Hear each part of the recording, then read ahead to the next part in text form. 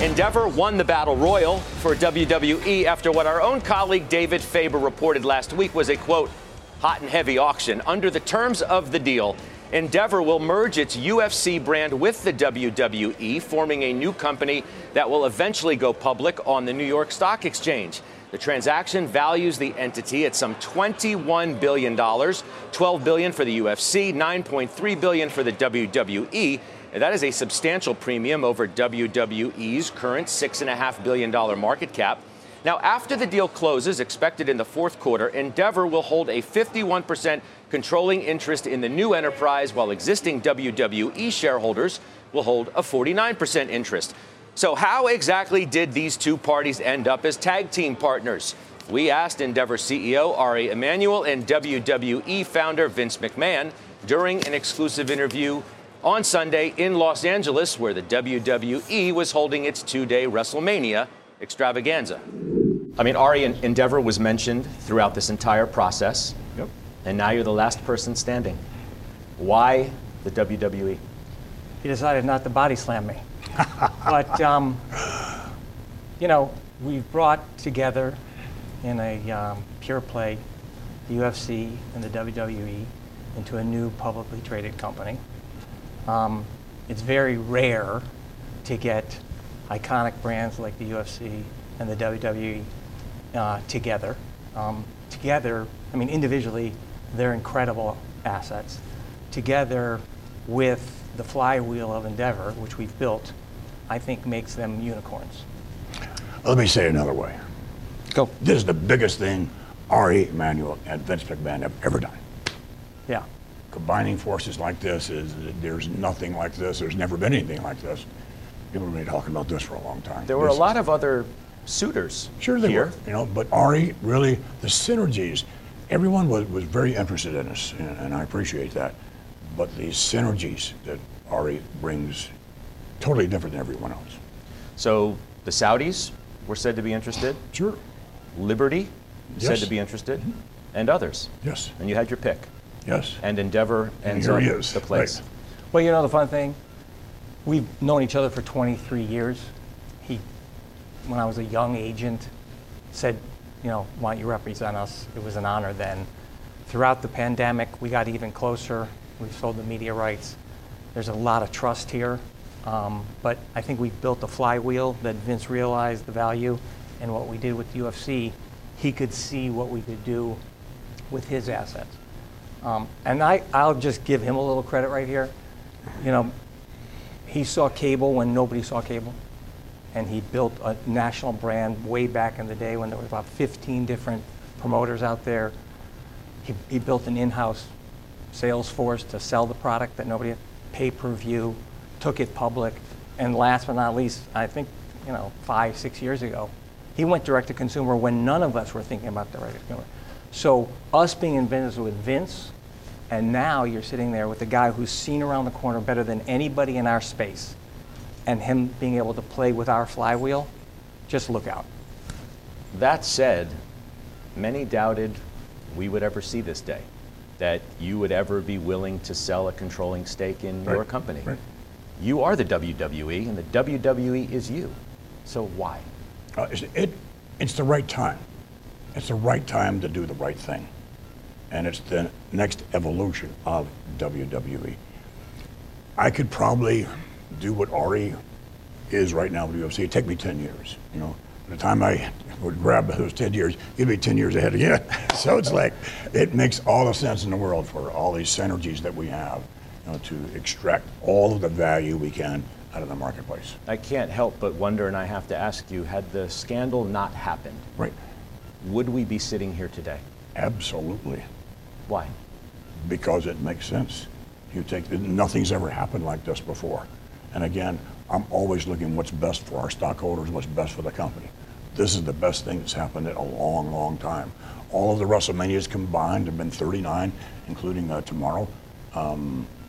Does it really equal to the magnitude of what we will do together? Did that event push you towards this day faster than you thought you'd ever be here? No, it didn't really. In and of itself, no. But it's great that we can combine all of this news together at the same time. You know, I was talking to him when we didn't go public the first time. He and I started talking about we should be combined, right? I've been in business with him actually for 23 years, seeing what he's done. Like I was in business with UFC for a long, long time. And so I always thought about this combination, especially with the Endeavor flywheel, that we could add on to it and what that could become. And putting it into a new company as a pure play, there's nothing like it out there. And then I also think it shines, he gets value, which I don't think is captured presently in the WWE. We don't get, I don't think we got pure value for the UFC combined. I think the market will understand it. And I do also think for the Endeavor shareholders, they'll have a different perspective on Endeavor and the remaining assets. Is this a good day for Vince McMahon and the WWE? Or is it a great day? Is it a tough day as well? Life. This company's been in your family for 70 years. Mm-hmm. Is it a tough day? No, it's a great day. You know, things have to evolve. Family, business, it all has to evolve for all the right reasons. And this is the right business decision. Thus far, it's the right family decision.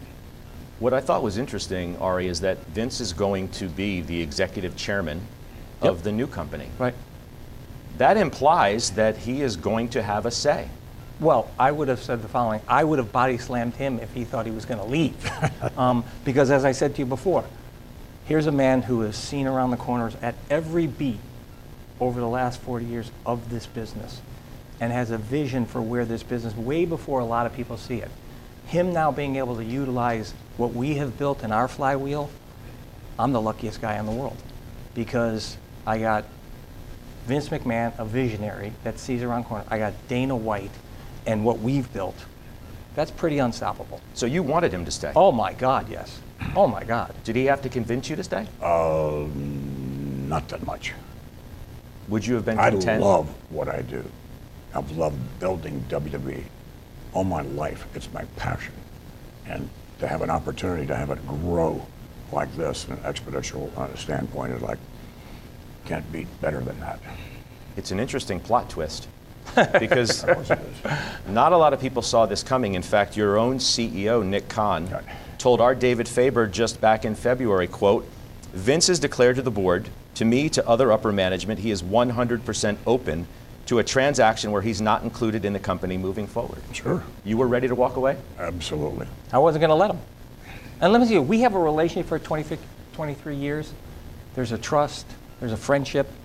When you're going into business and going forward, I think that's important. I'm glad he chose us because it was a very competitive situation. But for us, it's an honor. And also, we're so lucky because of his vision about where the business is and where it's going.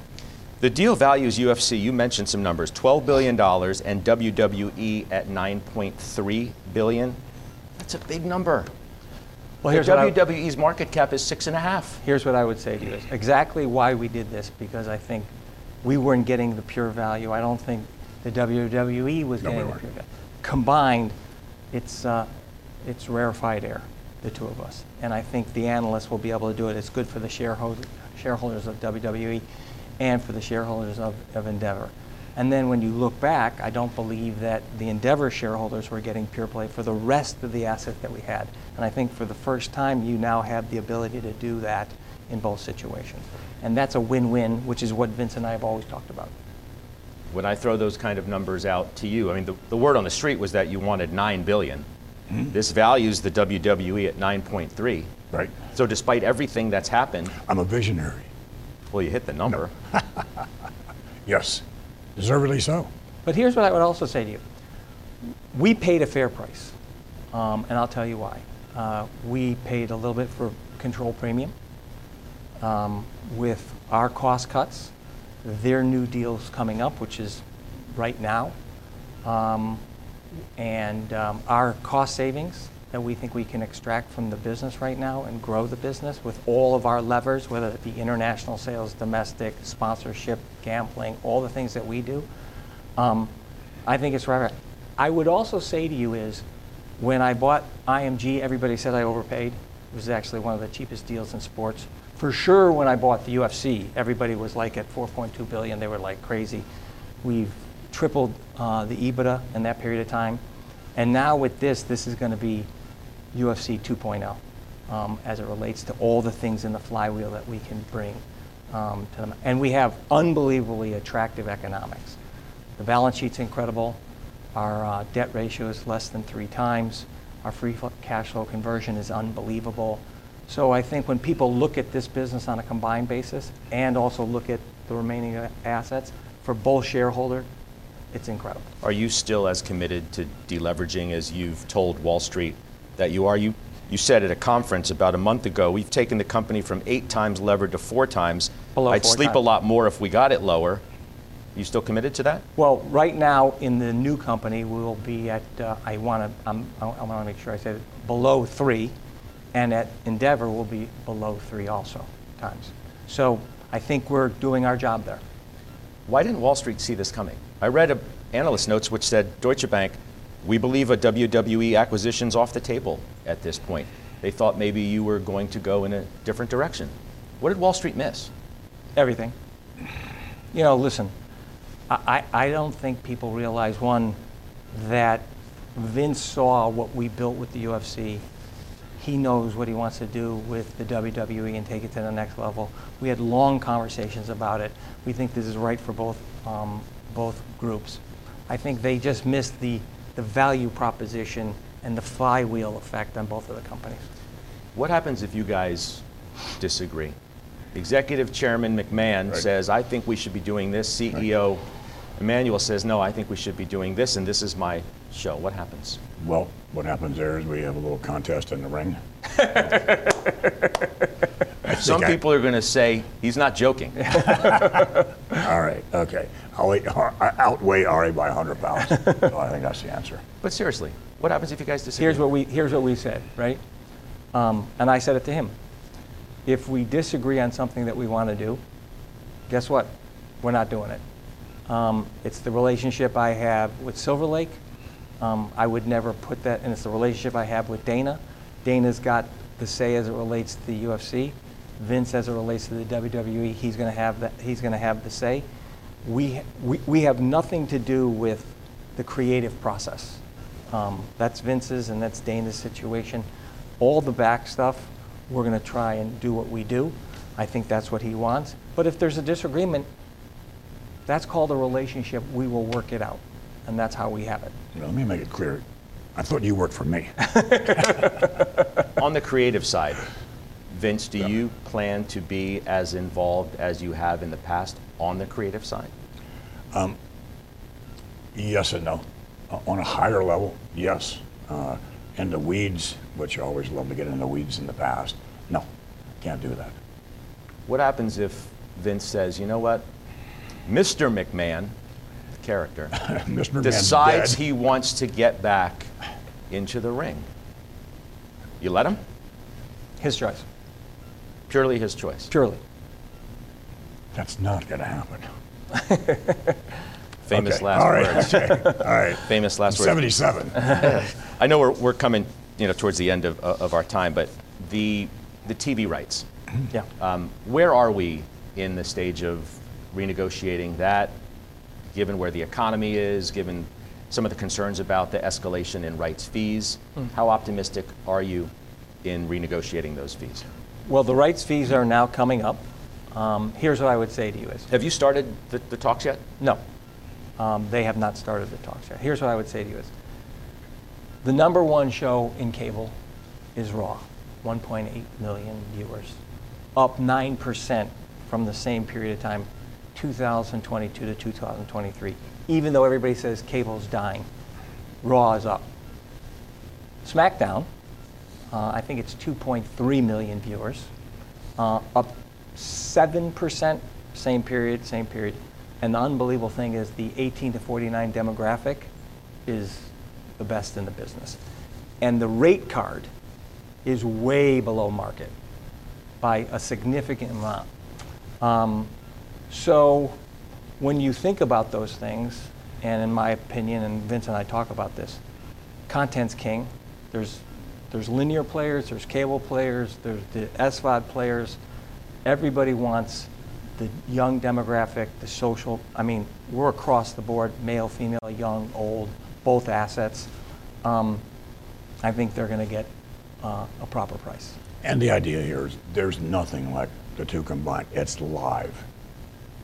That's really a key, is our events are live. People want to watch live.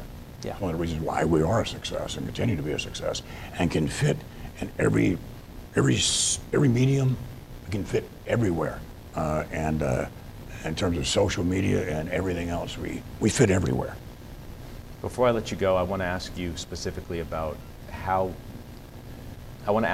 you think about your legacy, given where you took this company, what's happened in the last year, the regrets you may have as a result of all that, and how you think your legacy will and your story will be told. Well, let me just say that I've made mistakes, obviously, both personally and professionally through my 50-year career. I've owned up to every single one of them and then moved on. I'm not sure, the legacy stuff, I'm not going to write it. So I don't know. I want to say it's someone who had an extraordinary amount of fun, great passion for what they did, and wound up doing the biggest deal he's ever done in his life. You say you're not going to write your legacy, but you did make that deal that you get a multi-million-dollar payout if the company gets sold, and you control your IP. So in a sense, you are going to write your legacy. Hey, how about that? I just did. You wrote it for me. What about that deal? People thought that was rather peculiar. Which deal? About getting the payout if the company gets sold, and then also owning the rights to your intellectual property so that you can tell your story if you want to. It is what it is. But let me just say my opinion, because we talked about this. I think that's fair. It is his legacy. He's the one, we're coming together. He's the one that should control his legacy. It shouldn't be controlled by somebody else. And that's actually fair. A legacy, he's built 50 years. It shouldn't be held by anybody else. It should be held by him. That's the right thing to do. When do we get a name for the new company? We're working on it now, actually. Very soon. Very soon. And when do you expect it to go public, as you say, on the New York Stock Exchange? Hopefully in the next 4 to 6 months. So, depending on the government. Gentlemen, thank you. Thank you, Scott. Appreciate it very much. Drinks good.